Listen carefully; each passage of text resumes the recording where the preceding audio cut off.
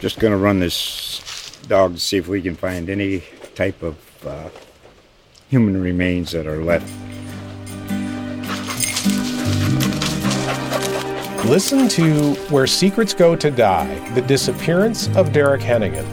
From the Detroit Free Press, a new podcast set in the woods of Michigan's Upper Peninsula. Available on Apple, Spotify, Freep.com, or wherever you get your podcasts. The Counter, an NFL podcast from USA Today Sports.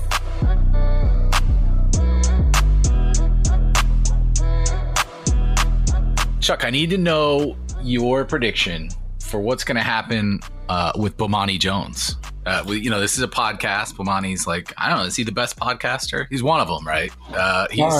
He just put out on Twitter. He said that he's got a story today. He's got something to say. He's got an announcement. I'm wondering what you think it is. Yeah. I don't know what it could be. We'll see what's going on there. But, Bomani's smart. I'm sure it's going to be something that blows everybody's mind when he, releases whatever it is he has to say. And I know I saw the awful announcing thing that said he's probably going to leave ESPN. Basically he said like a lot of that was just reading the tea leaves, but he does have something to say. So I'm excited to see what happens. Excited to see Bomani unleashed. This is The Counter.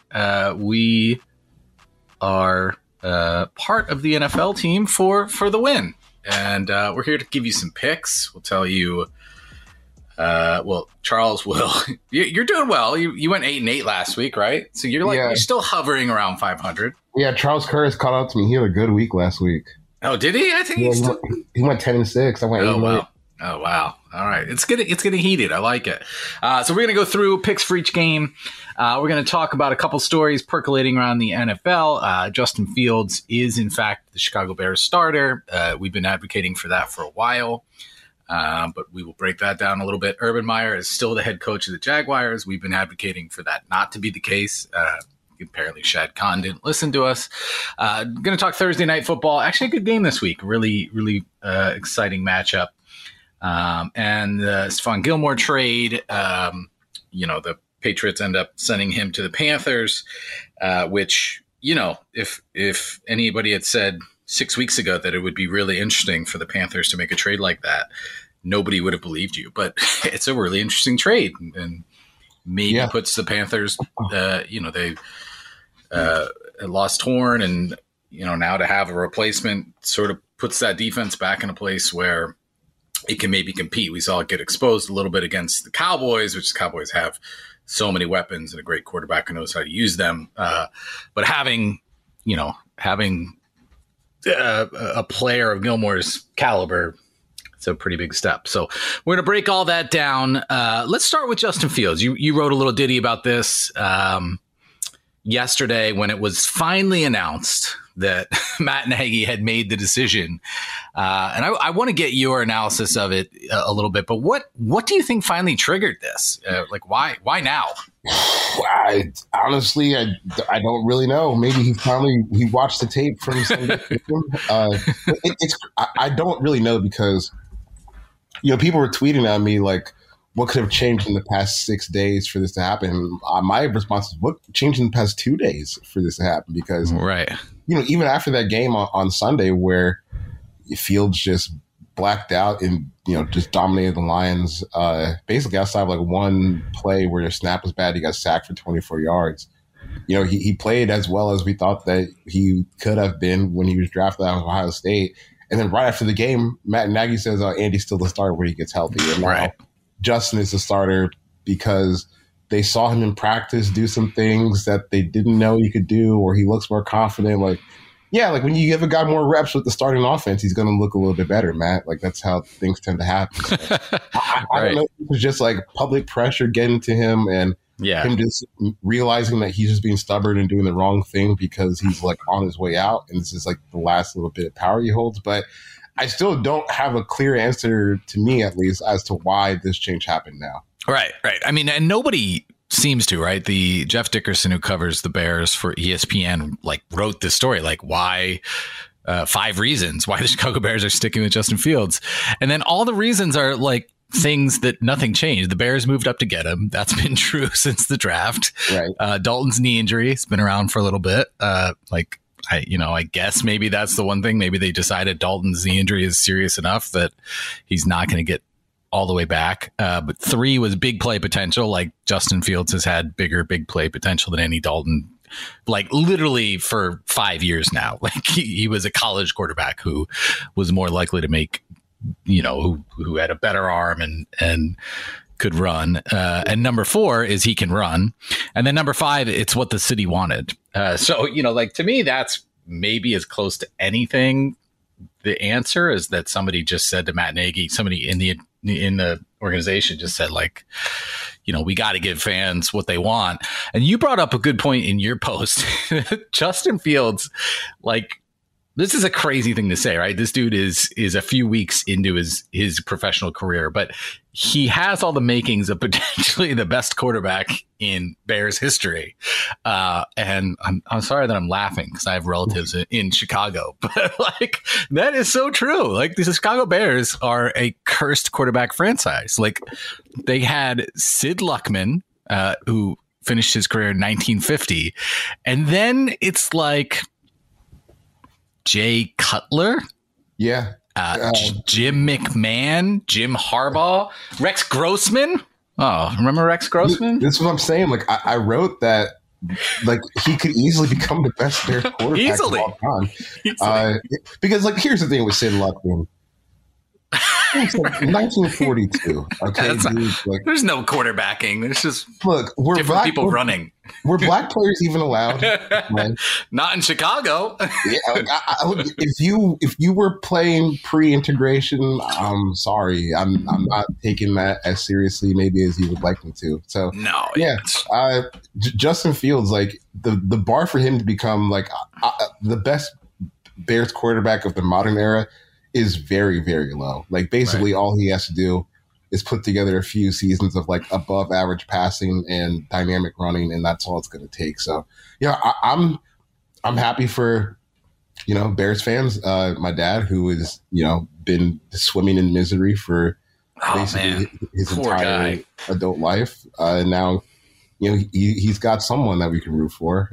And Justin Fields is also just fun to watch. So, like I said, the barrier to becoming the best Bears quarterback of all time, not very high. And honestly, he might be able to make a stake for that claim by the end of the season. Yeah. I mean, it really, I had not thought much about the history of the Chicago Bears quarterback position until I read your story and I was thinking about it. And it really is true. It's bad. Just been a wasteland. It's hard to believe that, one of the more historic franchises just has never really found a good answer. And now they finally have one, and they were like slow playing it for reasons that, as we discussed, we have no idea. As you watch film, as you've watched like the Bears, both with Dalton and with Fields, how tailored is this offense right now for Justin Fields, and what do you think you'll see as it evolves to really fit him now that he's the guy?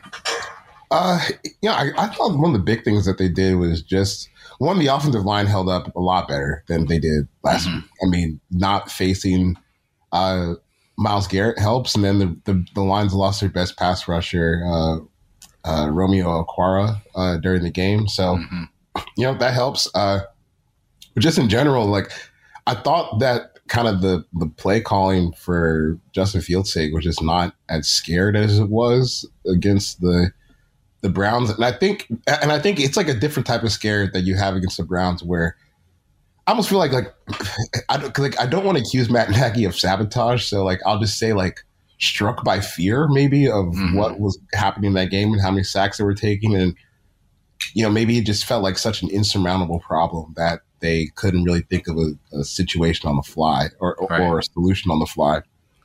But this week, you have a little bit more 6-man protections. You have more plays where the running back is at least staying into chip before going out on a route.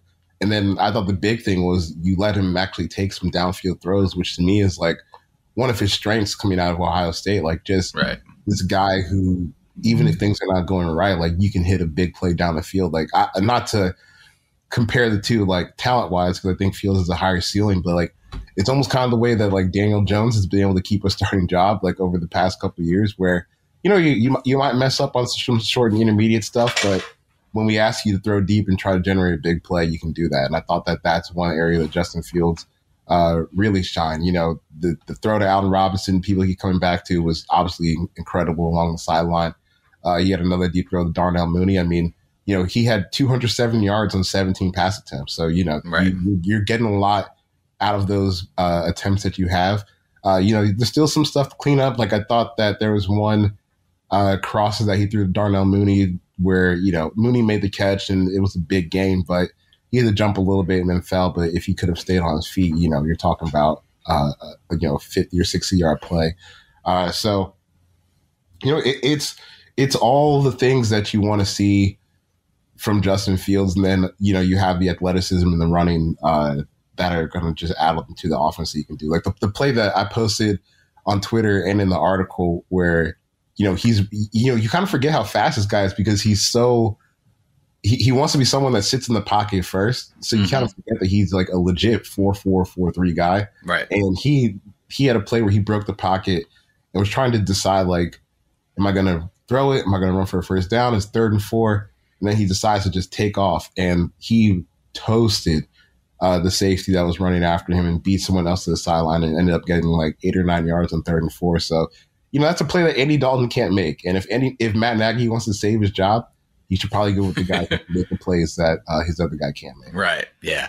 And that's the thing, too, about you talking about Nagy just seeming afraid. And that it really did feel that way every time Fields got in at any point in the season, just that they had installed this offense for Dalton and they weren't going to adjust to Fields, even though he's such a different player, especially compared to 2021 Andy Dalton, right? This guy is getting up there. Yeah. This is not, he was he could throw on the run when he was younger, right? He could move around a little bit, but Justin Fields is a totally different athlete. And also those throws down the field, like why wouldn't you go to that early to show defenses that he can do that? Because that changes everything underneath, right? Like if a team sees a guy throw the ball 50 yards in a rope, which Justin Fields can do, and it now has done in the NFL, that changes everything that they're going to do and opens up some of those throws that maybe he's struggling with over the middle or out to the flats or whatever. It changes what he's seeing. It changes everything. And like, that's why you that's why you trade up to get a guy like Justin Fields, because he scares defensive coordinators and changes what they're going to do. And, it just seems like Matt Nagy, the theme of the year for him has just been slow adaptation to what's in front of him. But now the right decision has been made, and I guess we'll see how the Bears adjust and how Fields adapts to this position that, I think we've all thought he was ready for a while. Let's talk about the Gilmore trade. I guess what I'm wondering here is if you have a theory. So the Patriots, it was well known that they were looking to trade him. The Patriots were, they're in sort of a little mini rebuild. He's a more expensive veteran, and Bill Belichick just has a history of getting rid of dudes before they start falling off. Like that's sort of how he operates. So they never found a trade partner. And then yesterday word leaked that he was going to be waived. And then all of a sudden word leaked that he wasn't going to be waived because a bunch of teams made trade offers. What is your understanding of what happened here? Like, why wouldn't Bill Belichick have called around before leaking the fact that he was going to get cut? I'm just confused about what happened. Well, we all know that Gilmore was looking for a new contract. Right. I'm not really sure why he hasn't been playing all that much. I don't know if this is a way for him to just say, "Oh, I'm hurt. We need a new deal." Right. Just to extend that without risking himself for injury on the field. So the Panthers come in with a 2023 6th rounder, so a 6th rounder 2 drafts from now. Right. And, if Gilmore is even like 70% of what he was in 2019, that's a huge win for the Panthers, where, you're getting someone who can be like a top 10 cornerback. Like, I don't know if he's still best cornerback in the league type of guy, but still, like, this is someone you would like to have. He's better than CJ Henderson. Oh yeah. Yeah. Like, for sure. And I guess, you get to a point where if neither sides are budging on money, maybe Bill just kind of decide, fine, then we're done here. And maybe the saying that they were going to waive him is a way to get picks. But, I think that one thing that's interesting about this trade is I wonder if the Panthers were able to sell Gilmore on, hey, come over here, come back home, which is the big thing. I mean, he talks about Rock Hill, and what that area means to him. It's about 30 minutes south of Charlotte. Right. Hey, come here, come back home, and, play out your current contract in the area that's familiar to you. I wonder if that was the pitch for them, because it just kind of seems baffling that the Patriots, maybe they should just a Patriots thing where they played hardball to the point where they kind of screwed this up and had to let Gilmore go. But from my understanding, Gilmore he's from Rock Hill. He already has a house in Charlotte. Scott Fitterer, the GM, said that Gilmore lives like 3 or 4 doors a couple doors down. Right. So, I don't think that, that was the deciding factor for him, but we know that area means a lot to Stephon Gilmore. And look, like if you're at this point in your career, you're kind of thinking about what's next for you after football. I can imagine that, hey, how about we go back home to a team that is 3-1. They appear to have a pretty good team culture. And, you already have a home in the area and your family is 30 minutes away. Like that's a pretty easy sell, I can imagine, if you're already down to the point of, we need suitors and we need to make this thing happen. And I think also, the Panthers, they could have gotten in there before the Bucs had a chance to sign him in free agency too. Like I don't think that's ignored as well, because the Bucs cornerback situation, as we saw on Monday, is not the greatest, and you don't get to play Mac Jones every week. Right. Yeah, I mean, there were presumably a bunch of teams that would have wanted Gilmore. Yeah, the Packers were in there too. You have to think that the Chiefs were probably thinking about it. I mean, they're. The thing that's so interesting to me is like this market inefficiency where you get to this point where, you have these veterans that we know are good football players getting traded for like 5th and 6th round picks. Like the Calais Campbell trade comes to mind. Yeah. And I mean, you ask the Ravens what they would rather have for the past 2 years, like elite run defense from Calais Campbell or, some 5th round rookie that might not even be on the team anymore. It's just weird that this is a spot that, those picks end up being somewhat valuable. Right. And the salary cap, the flatness of it has probably exacerbated the problem, right? Like it hasn't gone up the way it was supposed to because of the pandemic.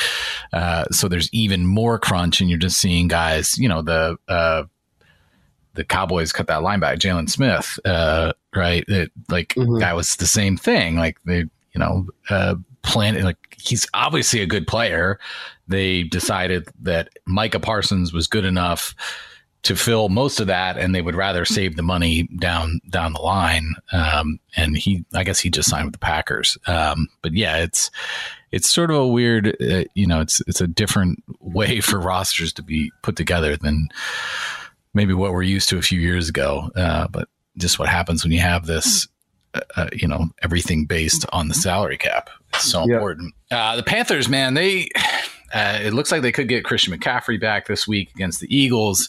The Eagles are terrible. They got the Vikings after that, Giants, Falcons, Patriots. Like this team is set up to make a playoff run.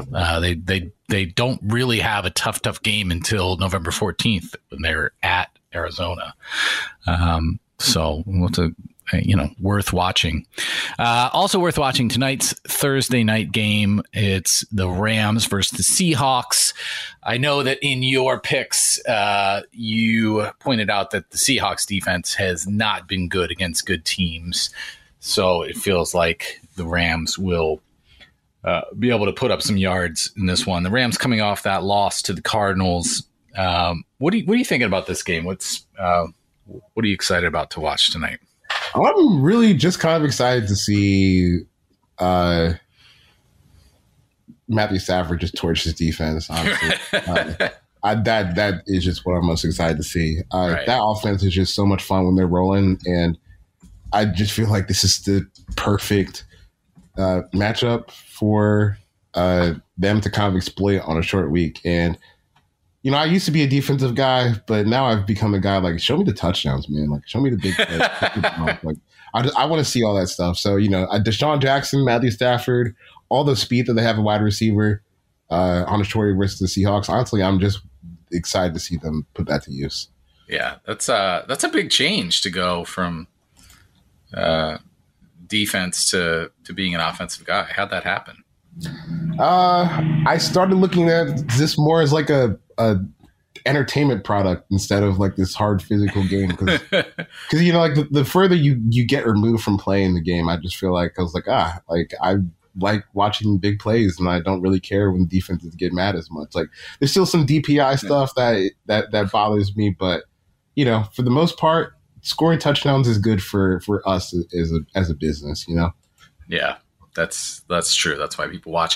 What did you make of, just a little bit of a detour, but Brandon Staley had this quote about running the football, and the reason it's important is because it brings a physical element. Everybody sort of went crazy about it, and I was just sort of confused as to why people got so excited about that quote.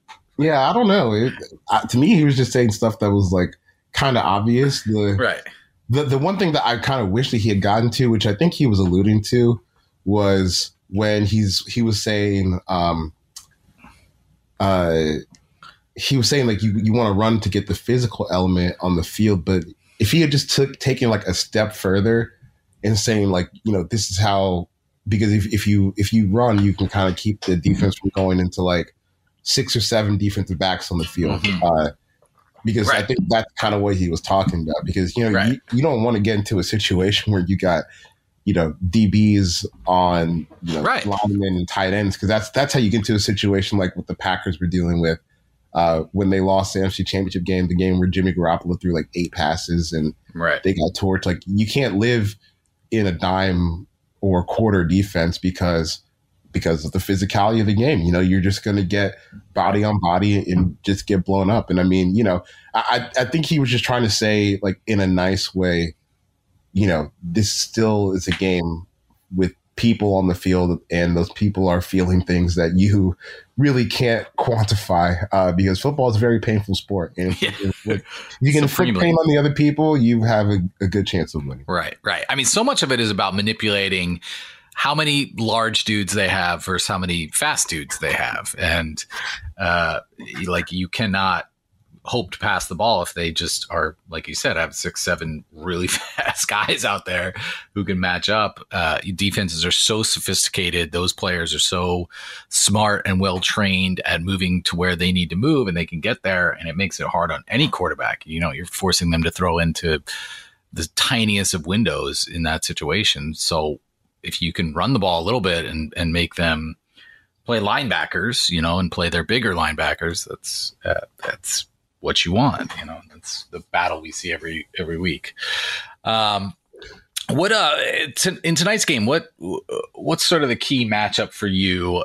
The Seahawks are, the secondary is just not good, and I think Sidney Jones is now starting at cornerback. That looks like it could be a real problem. That is a big one. And then my buddy, this is a Twitter deep cut, but Seahawks, I think it was C Mike spin move or something like that. I forget exactly. His name's Griff, but he does like a fantastic job breaking down Seattle's defense on a level that even I, goes over my head a little bit sometimes. And basically, he's saying that Bobby Wagner is not the same player that he used to be. So interesting. So I'm kind of interested to see, because we know that these newer play callers, like Steven would do the meme where it's Nate Geary. Yeah, he's got his his little microscope glasses or whatever on the linebacker. Like I kind of wonder if the Rams are going to do a thing tonight where they try to like stretch the field horizontally, vertically, make Bobby run, then cut receivers under and over him. So I'm interested to see just the ways that they attack this pass defense, because really it's kind of all there for the taking. I mean, Seattle's pass rush has not been great this year. They're banged up on defense, and their cornerbacks are really young. So I like if they can just kind of keep Jamal Adams and Quandre Diggs from getting like a play or two on defense that flips the game around, I'm really going to steamroll them. Yeah. The Seahawks linebacking core just in general, and I don't, I didn't look at snap charts or anything before, but Jordan Brooks is below average, like especially for a first round pick. And then I don't even know who else they have playing. Cody Barton, maybe. It's just not good. We're so accustomed to the Seahawks being able to roll out guys who were at least competent at pretty much every position. And that's a real, it looks like just their back. Everyone, their back seven is questionable. It looks like, so, yeah. It should be the Rams, sort of pulling that defense apart and putting up yards. All right, you want to get into picks? Yeah, let's do it. All right. That game, you went with the Rams, no surprise. The Seahawks are getting 2.5, even though they're at home. As you point out, the Seahawks handled Jimmy G and Trey Lance last week. It'll be different this week. Jets at Falcons. Wow, this game is going to happen, huh? Falcons -3.5. Yeah, I went with the Falcons here, actually. I know. And honestly, this is just more me being exposed to Jets football this season. That team is really, really bad. I know I talk a lot of crap about the Falcons, and they definitely might lose this game. Whatever, it's what they do. They're known to do stuff like this. But I really do think that they're a little bit better, than where the Jets are right now. That Jets passing offense is really bad. Even so bad that the Falcons can even play well against them. So, I think that this game is actually interesting because there's not in the whole 60 minutes will be interesting, but there's weirdly a decent amount of star power here where, on the Jets defense, they have Quentin Williams, who basically, since he has recovered from his shoulder injury that, hurt him early in the season, has been totally unblockable. They have CJ Mosley, who's playing lights out football on defense. Right. Then, you have Zach Wilson at quarterback, and on the Falcons side, you even got guys like Ridley, Pitts, Grady Jarrett, guys that people have heard of that are still playing good football in their prime. So, it may not be cool 60-minute games, but I started running through the rosters. And there's actually a handful of players that I enjoy watching just for the sake of being a football fan. So maybe that's something you can get into. But I do think that the Falcons take this game home. Pitt's breakout game? Is it coming? I don't know. But hey, look, if there's any week for him to do it, it's this week, because he can have more fans cheering him on than he has at any Falcons game this season. Yeah. I feel bad for you that these are the two, these are probably the two NFL teams that you know the most well, right? Yeah, I got hit the up most time thinking about it. A lot for, Jets podcast this week. And I'm just sitting there. I'm like, do I really know that much about the Jets still? And then I'm rattling off their depth chart off the top of my head. Yep, I'm still inundated with this team. So, it doesn't go away. Look, I'll be up at 9:30 with my coffee with a little bit of alcohol in it just to see if I can get through the day. Eagles at Panthers. Talked about what's going on with the Panthers. Panthers are giving 3.5 on this one. You went with the Birds. Yeah, I did.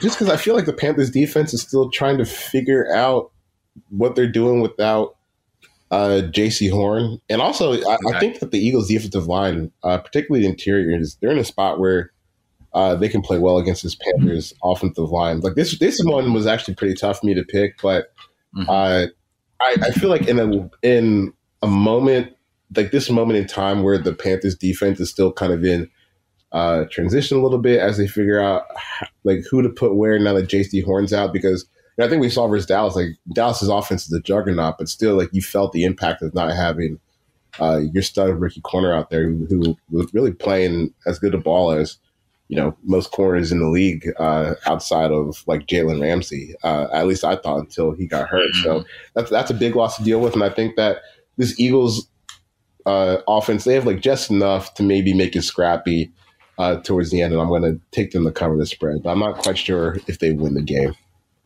You say here Jalen Hurts' production this year is a little funny money. Wanted to dig in on that a little bit. There was a tweet going around this week that compared Hurts' first, 8 games to Lamar Jackson's first 8 games, and Hurts' numbers looked a little bit better. But I certainly agree that that's not a true indication of where Jalen Hurts is. But what do you mean when you say that it's been a little funny money? I mean, he's obviously put up huge numbers against bad defenses. Yeah, like the Falcons game, I think, is kind of a good example. And even the game the week later against San Francisco, where, I mean, versus the Falcons, you just had a ton of short passes. Like, I think he ended up with a yards per attempt of 9, and his ADOT was like 3. So, that kind of tells us the story there. You're getting a ton of yards after the catch, making guys miss, all that stuff, which, doesn't really have too much to do with the quarterback as long as you're just getting the ball there on time and, not leading guys right into the teeth of the defense, which is not the most difficult job for an NFL quarterback to do. And then, the week after against San Francisco, like you're not hitting much, but you're hitting a 9 ball that goes for like 90 yards or a go route, I should say. Just run straight down the field. And that's one thing that he can do. But outside of that, he's not doing all that much as a passer. It's like short stuff and really long stuff. In the intermediate portion of the field, it sounds like football hard-up cliche guy, but, that is an important thing that you need to be able to hit to keep defenses honest. So they can't just back up or crowd the line of scrimmage, because honestly, like if I'm a defensive coordinator playing the Eagles, I'm just going to be like, fine, like you hit that 9 ball as much as you can, because that's a really low percentage throw. And even if you're able to hit it at an above average league rate, that's still, not something you can rely on, like to keep you in games like constantly. So, I think that Jalen Hurts has certainly improved over last year. Like, I don't think that anyone can deny that, but in terms of like anointing him as like the next long-term Eagles quarterback, I'm not quite there. But I will say this: like, we're talking about a guy who has 9-10 start his career, so I don't want to come down too hard on him and say that this is just what's going to be forever, because within those 9 games, he's shown that he can play a lot better football from game 1 to game 10. So, right. I think that what he's done right now is like the numbers look good when you go back and watch it. So it's just all right. But this is definitely someone who has potential to get better down the road. Right.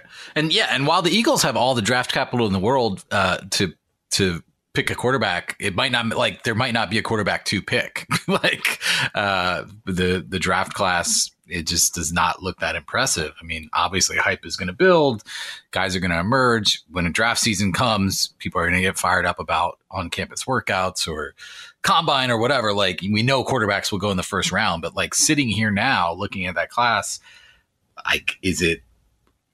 how convinced is anyone that any of those guys are going to be drastically better than Jalen Hurts?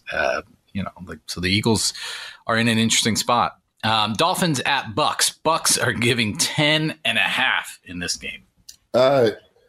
Yeah. Dude, Jacoby Brissett, it just hasn't looked good. At least he's trying out there. Like, at least you can't say it's like some Roethlisberger crap where he's just like floundering. He's trying. He's not that good. And I think that, it's not just him. Like, the Dolphins as a whole, they just don't look good this year. The defense is not playing as well as last year. They're not getting as many turnovers, which is, kind of hard to, parse from a year-to-year sample size. Like, it's hard to be a team that gets a ton of turnovers every single year, because those can be kind of random. And they're kind of seeing the effects of Not being able to do that this year, they're just kind of like a mediocre defense. And when you have a mediocre defense with a really, really, really, really, really bad passing game on the other side on offense, you're not going to win a lot of football games. And I think that's the unfortunate place that the Dolphins have found themselves. Yeah, and I mean, it just feels like the Buccaneers will, it's a huge spread, but and the Bucs secondary has not been good, but yeah, I think it was like you very early on in the season, you were just like, I don't care about the Dolphins, and it turned out to be right. Like you had a hunch that this was just not a team to really pay attention about, get excited. And even when Tua comes back, like I'm not sure that this is something that's going to look like markedly better. Like I definitely don't expect them to be, bottom 2 or 3 passing game in the league. But, now that Will Fuller is on injury reserve, I don't know. Like this still feels like something that'll be like bottom 7, bottom 8 in that territory. Right. And that's not good enough to get you back to playoffs. And then, we don't have to talk about this today because it just is mind numbing, but it brings them to an interesting decision that they might have to make with that quarterback down in Houston this offseason, because it sounds like the owner is really interested in getting that done. Oh, man. Yeah. Saints at the football team. The football team is getting 2.5. You picked the Saints. Your reasoning, Washington's not a good team. They just got lucky with a little falconing last week. They did. Keep in mind, like this is the first team that the Falcons have looked like the offense that we thought we were going to see all season. Matt Ryan had easily his best game of the season. I think for the week, he was Pro Football Focus's highest graded quarterback with like a 92 grade. So, when you've been kind of getting punched in the mouth all week, all season, I guess the Washington defense is what the doctor ordered. And honestly, like Washington should have lost this game, but it's the Falcons, and like random stuff like this happens where you just don't tackle J.D. McKissick as he's run to the end zone when you have plenty of opportunities and the game ends. I still am not convinced that this Washington team is a good team. I think their defense is like really, really bad, and beyond just the defensive line issues that they're suffering, like their cornerback play has been pretty bad. Landon Collins has been pretty bad. And right now they're just kind of relying on Cameron Curl, who's a good player, but, it's a former 7th round pick who is playing strong safety for the most part. Like that's tough. And that's a lot to put on his plate to kind of, hold that defense together. So I'm going to roll with the Saints. And I think that Jameis Winston has a pretty strong day as they win this one. Patriots at Texans. The Texans are getting 7.5. This line says to me that there's a lot of doubt in Vegas about Mac Jones's ability to run the offense, because the Texans just lost 40-0. So, and you learned your lesson. You said that you picked the Texans last week, and then in the Forverts, you had to write about how bad Davis Mills was. Right. I had to pull a Stephen A. where, Stephen A. He'll predict something, and if it doesn't come right, he just hammers the team that he predicted. So, he takes it out on them. Right. You got to take it out on him. So against my better judgment, I guess, I picked the Texans to cover a 16.5 point spread, and they didn't get anywhere close to that. I'm just going to learn from my lesson and take the Patriots this week. I don't have too much to say about this game. I mean, Mac Jones versus this Texans team, I couldn't really be less interested. Yeah. Broncos at Steelers, also not a super interesting game. Steelers minus 1.5. Both of you went with the Broncos. So more faith in Drew Lock than Ben Roethlisberger right now. I have not given this like a ton of thought, but I'm wondering if Pittsburgh's nosedive, right? So this team is 11-0 to start last year. I think it's won 2 games since then. A lot of those games have been like by 10 points, like double digits, I think. They have barely led. Actually, here, I found a Will Graves tweet. They've led for less than 30 minutes out of a possible 240 in 2021. Like, this is a really, really bad football team and has been since late last year. It's just like, the nosedive is just startling how quickly it fell off. Yeah. There were warning signs last year because the offense was never good, even as they were winning games. But now, like, the bottom has totally fallen out. Wonder if Juju Smith-Schuster feels like he should be in Baltimore or Kansas City right now instead of Pittsburgh. But, part of the problem is, like, the defense has not been as good as it was last year. They're not getting sacks at the same rate. Their coverage has not been as good. And when your offense continues to get worse from where they were last year, it's a pretty bad strategy for trying to build a team. And shockingly, as people said last year, or not last year, but earlier this year during the draft, Najee Harris has not fixed any of your problems on this offense. Your quarterback still is not willing to throw downfield. Your offensive line still can't block. And now he's just in a situation where he's getting the ball in back-to-back weeks on 4th and long and just getting pummeled behind the line of scrimmage. So, I don't really see where this team gets better, where anything gets alleviated. And you're right. Like, it's been such a fast drop-off for them. Like, Steelers fans have to be feeling whiplash. Like, you were just here in, being considered a Super Bowl contender, I think, by casual fans, this time last year. Go to 11-0, and since then it's just been absolutely horrendous. But I don't really feel bad for Big Ben, so that's it. Yeah, yeah. I didn't see a Mike Tomlin team falling off quite this much. Like you said, like, we all last year were like, this is fake. This is not real. This is not an 11-0 football team. Like, do not compare this to other 11-0 football teams in history. We were saying that for sure, but to drop off this far, it's just been really, really ugly. Lions at Vikings. Vikings giving 8.5 here, which I thought, I looked at it, I thought it was a big spread for a Lions team that's been pretty feisty, but you point out that it's hard to be feisty week after week after week. And so you actually went with the Vikings. It's tough. And I think last week we kind of saw the wheels fall off a little bit on where this Lions team was doing. Because, They played teams tougher than that Bears team, and I think that that game kind of got away from them a little bit towards the end. They couldn't keep Justin Fields down. And I think that talent wins out in the end, and it's hard to just put up forth those efforts week after week after week, and then you lose your best pass rusher. I think this is the game where the Vikings roll.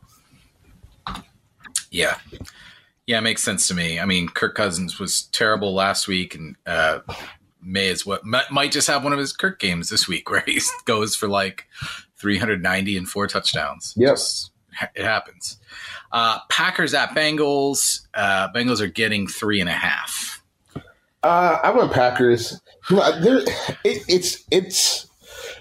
It makes me sad to say, but I kind of feel like we're underrating this Bengals team a little bit, maybe, because like quietly their pass defense has been pretty good, and I'm sure that is partly because of who they've played. But they're like 4th in yards per play, 7th in first down percentage on defense. Like, they're actually kind of showing up when they need to.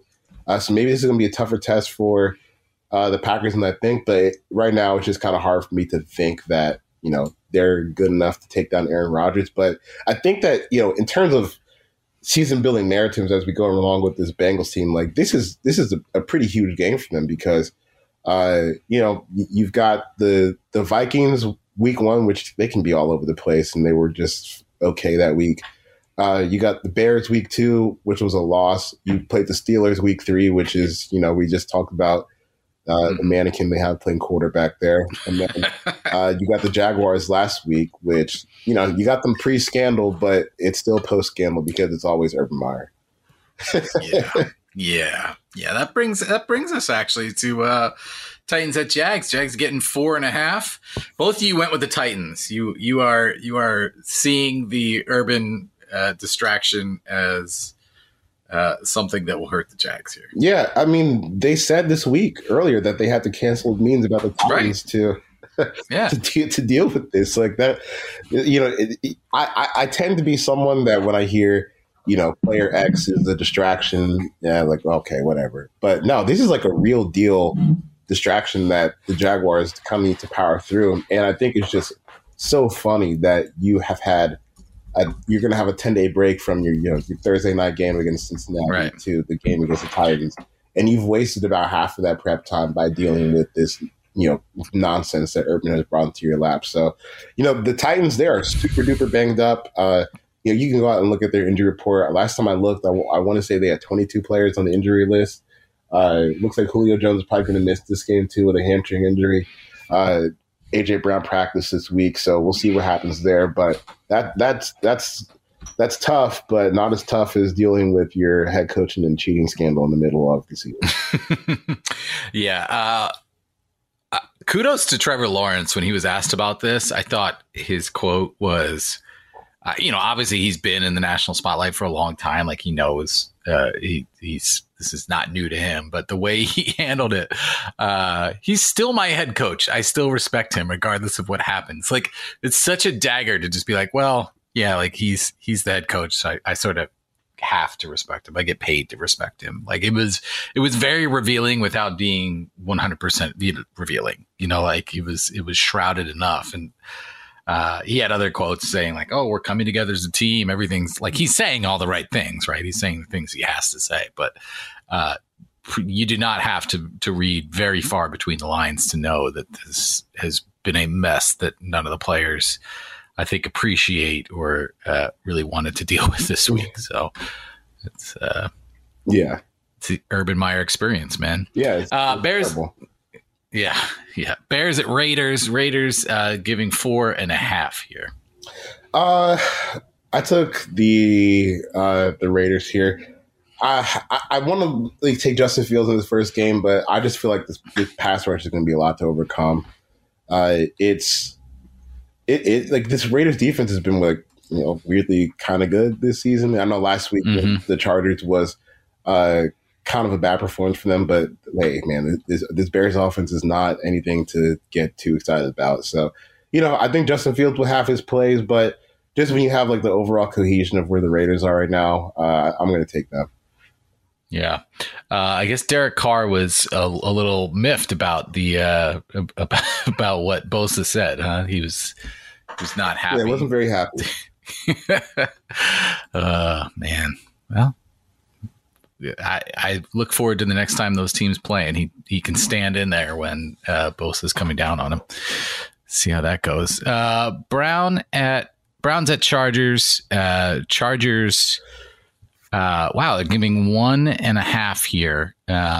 It's just revealed that Baker Mayfield, who's not been anywhere close to his, very decent self, he's really been off this season. He apparently has a left shoulder injury, so an injury in his non-throwing shoulder, and everyone now is trying to figure out how much that is impacting him. He posted to Instagram sort of one of those like inspirational messages where he's going to keep battling and everyone has each other's backs and we love each other and change the course of humanity or something. I don't know. There was a lot to the message, but yeah, I didn't read all of it at all. What do you see happening here? You went with the Chargers.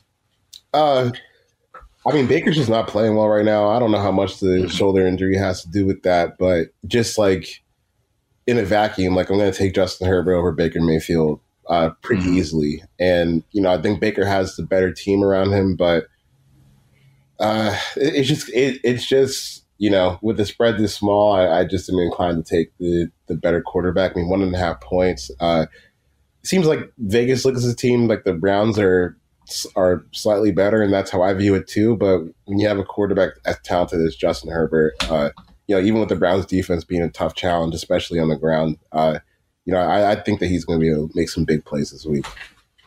49ers at Cardinals. Cardinals giving 5.5. Charles Curtis went with the Niners. You stuck with the Cardinals just because Kyler Murray's playing so well. I guess this is another team in flux. Like we talked a little bit about the Bears, and is the offense gonna be built for Justin Fields? And Jimmy G has been his typical Jimmy G self. He's dealt with injury. At some point, do we see this offense turn to what it needs to be for Trey Lance to succeed? It feels like this is a hard game to bet on, because Kyle Shanahan, we know, is really smart and can probably find a way to win with Trey Lance under center, but he's been trying to do a lot, right? He's been trying to work him in slowly. He's been trying to optimize Jimmy G, which is, as we've discussed so many times in this show, a tough thing to do. So it's just a question of like, is this the week that he unveils whatever he needs to do with Trey Lance? And it's, we have no indication. It's hard for us to know that from where we sit. So what do you see from this game? Yeah, I like the Cardinals. Trey Lance didn't play all that great when he got in last week. And Kyle Shanahan, after the game, he was like, I didn't really have a game plan for him, which I guess is fair. Right. I guess that's kind of fair, because you're not going to the game expecting Jimmy to get hurt, though. Maybe you should at this point. At some point. This is kind of the reason why you picked Trey Lance, right. because that after the draft pick, they talked about Jimmy's availability. So, I thought that maybe you would be more, cognizant that this is a possibility. But, I think, getting ready for this Cardinals team is tough. I will say that the Cardinals run defense is so bad that the 49ers might be able to win the game that way. But, on the flip side, like I just don't really think that this 49ers secondary has much to write home about right now. And the Cardinals offense is just overwhelming. So I'm going to take them. But, now that I think about it, if Trey starts, they can really get that running game going because that's just an added dimension that you have to take care of. And they're not taking care of the little stuff right now. Right. Yeah, exactly. Giants and Cowboys. Cowboys giving 6.5 in this one. Both of you picked the Cowboys. Yeah, I think the Giants might be a little bit better than their record suggests, but sure, Joe Judge is still really bad at this, and so is Jason Garrett, and they're kind of squandering the talent they have on the team right now, and the Cowboys are doing the opposite by maximizing who they have out there. So I'm going to take the Cowboys. All right. Bills at Chiefs. Chiefs minus 2.5. Interesting. Look, I think the Bills have a claim to be like the best team in the NFL right now, but they also just played Davis Mills, which I think is probably skewing a lot of the numbers right now. Right. Like I'm pretty sure in terms of basically like pass defense, turnover percentage, yards per play, first down percentage, they're like by far the best defense in the league. Which, so far we have a small sample size, and that sample size can be skewed by playing Davis Mills, who threw like 87 yards and 4 interceptions. So. Patrick Mahomes is a little bit of a different challenge. I do think that the Bills are a better overall team, especially when you look at where the Chiefs defense is and how they're, basically on pace to be one of the worst defenses that we've seen in quite some time. And the worst defense of, this Patrick Mahomes, Andy Reid era in Kansas City. So, Josh Allen and Stephon Diggs should be able to have some success. But at the end of the day, I'm going to roll with the Chiefs because they have Patrick Mahomes, and I really don't have anything more deeper than that. Yeah. I mean, I was a little surprised that so many people were so quick to anoint the Bills after beating the Texans, because it's like, to me, you just sort of throw that game out. It's like, how much do you really learn? I mean, it felt like a college, like an FCS game, like Alabama or somebody playing a team from a different level, and like.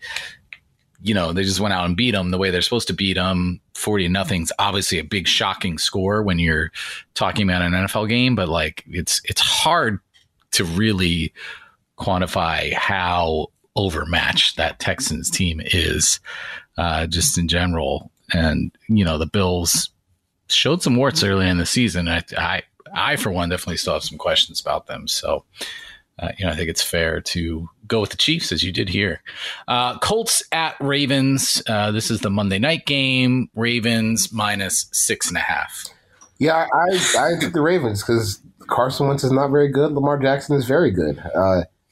You used verbs this time. You used in your story. You got rid of the verbs. You were so done with this story.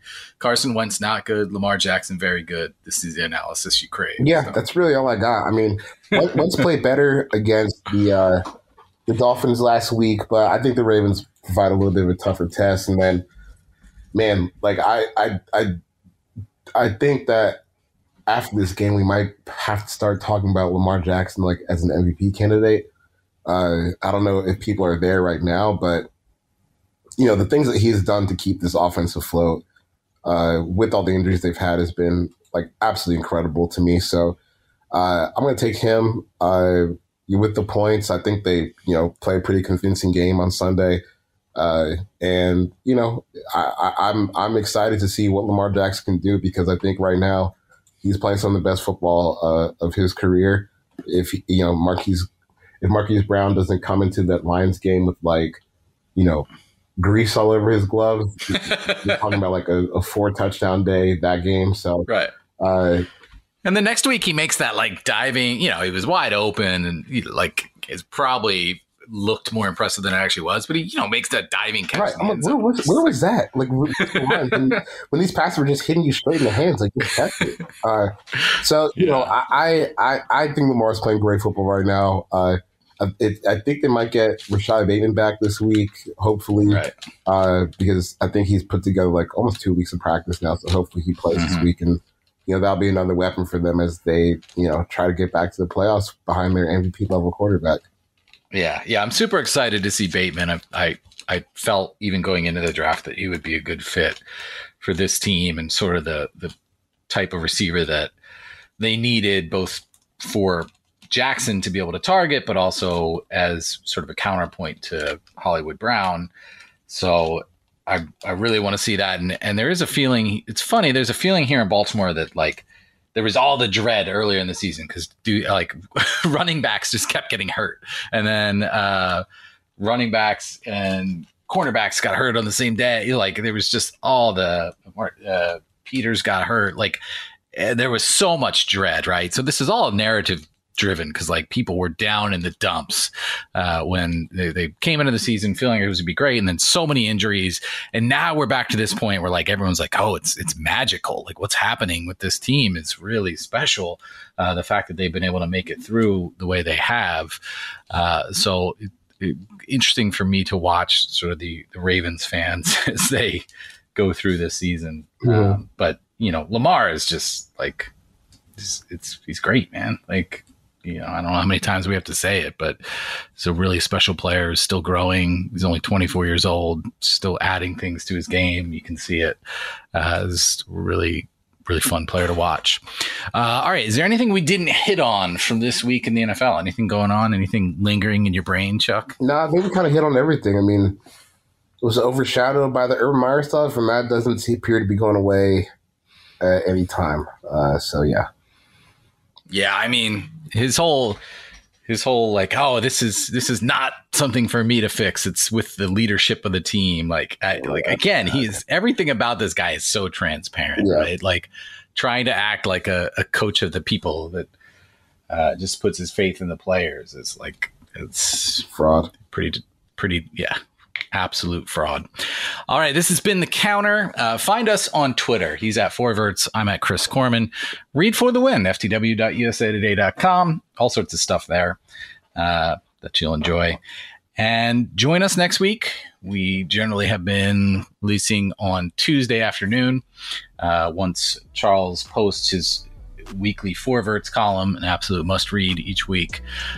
So hopefully we will talk to you then. Thanks for joining us today. Take care. The Counter, an NFL podcast from USA Today Sports.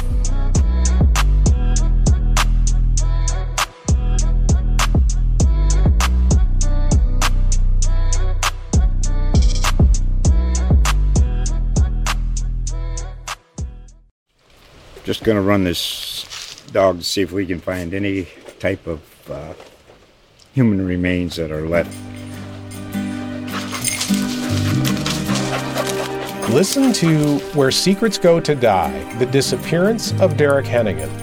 From the Detroit Free Press, a new podcast set in the woods of Michigan's Upper Peninsula. Available on Apple, Spotify, Freep.com, or wherever you get your podcasts.